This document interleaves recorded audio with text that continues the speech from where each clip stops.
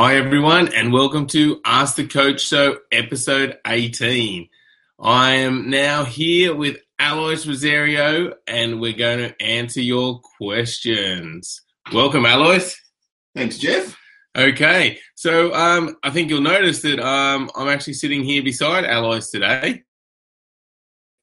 Last night, Alois, is going to be pretty exciting footage. I think we tried some shooting with a GoPro, some super slow-mo. I think that'll work out well. Yes, excellent. So I'm really looking forward to seeing the results of that. But now we've got some questions to answer for you. So let's get into the questions. And the first question comes from Oliver. And Oliver says, when I play outside of mainstream table tennis, instead of using topspins and counter hits, I seem to play better. When I lob and play strange shots, the game seems to get better results. So what benefits do playing normal mainstream shots have? Yeah, so I think, Oliver, the main thing is that if you're playing standard shots or normal shots, as we call it, you can develop your game a little bit better. So you can start to develop more with your topspin, and then the strokes get faster. With the unorthodox shots, they're okay. They win points in the short term, but long term, you're going to find that you're going to struggle, because if you're playing with side spin and lobbing and that sort of thing, there's going to come a stage where you're going to start to play against a level of players that's just not going to hold up against. So you're not going to be able to play the ball fast enough. You're not going to be able to make enough attacking shots to really trouble your opponent. So that's why it's best to play with your basics, your good basics, with your topspin and the strokes that we show you in the strokes and techniques section. And then from there, you can then start to vary your shots a little bit, but the basics are really important. And having that type of game is really important to progress to a higher level.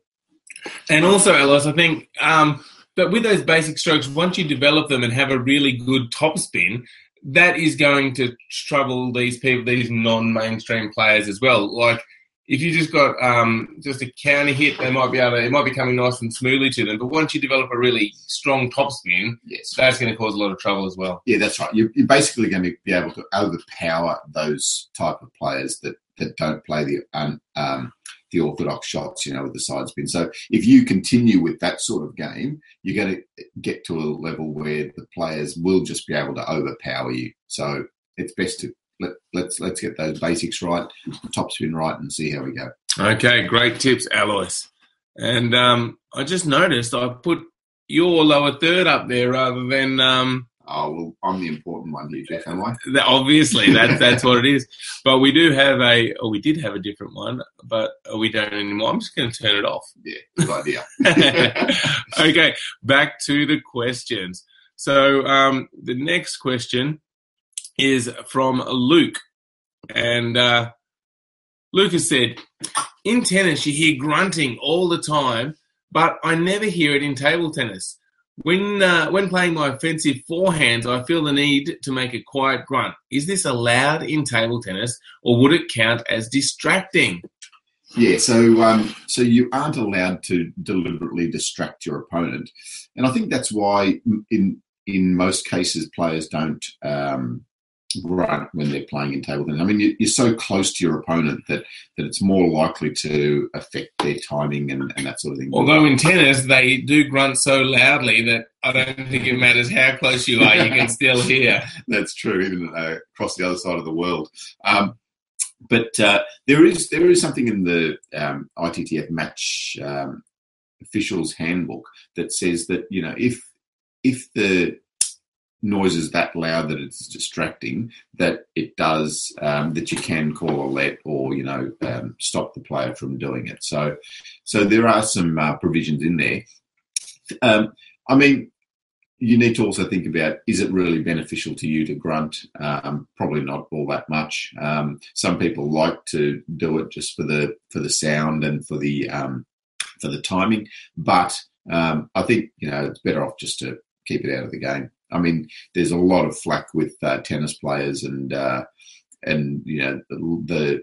from the spectators not really enjoying that side of things. So, yeah.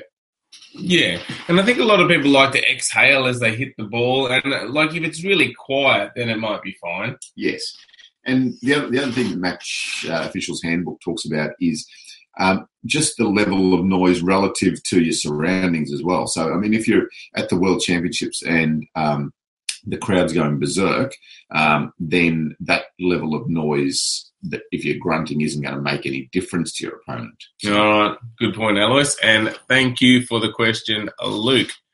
Okay, so now Varun has got a question for us. Varun says, if your bat touches the table while playing, is it a foul? Yes, well, this is the common question, and the answer is no, it's not a foul. So anything is allowed to touch the table except for your free hand. So you're allowed to touch the table with anything, even the bat on your playing hand or with your playing hand, but just your free hand isn't allowed to touch the table. The other thing is that you aren't allowed to move the table. So if you touch the table and you move the surface, then you lose the point as well. So it's just best to stay away from the table as much as you can, but sometimes you might be forced to touch the table with another part of your body, but just not allowed to do it with your free hand. Yeah, I guess maybe returning short serves, you might lean in and sometimes you'll hit the table with your bat. Yep. Yeah, and that happens quite often. Okay. All right. Thanks for the question, Varun. Okay, moving on. Matthias says, hi, Alois. He says, some days all of my top spins work, others they don't work at all. Is this normal? Yeah, it is normal. I mean, you'll find that when you're playing, I mean, your level will vary a lot of the time. You know, sometimes you'll be good, sometimes bad. But as long as you're trending up that way and not down that way, then it's okay. So if your line is going up like that, you'll have some variations, but you will be improving. Why does that happen? It can be the amount of sleep you get. It can be just your focus. It can be the level of player that you're playing against. And, you know, sometimes, like with everything, you just have a bad day. So don't stress about it. Just understand that it does happen. There will be fluctuations in your level. Just train hard on that day. Even if you are finding it difficult, if you are feeling that you're not playing that well, just keep training hard. Work hard. Keep doing the best you can and get the best out of the session. Okay, there's some good advice for you, Matthias. Hopefully that helps. And yes, it is very normal.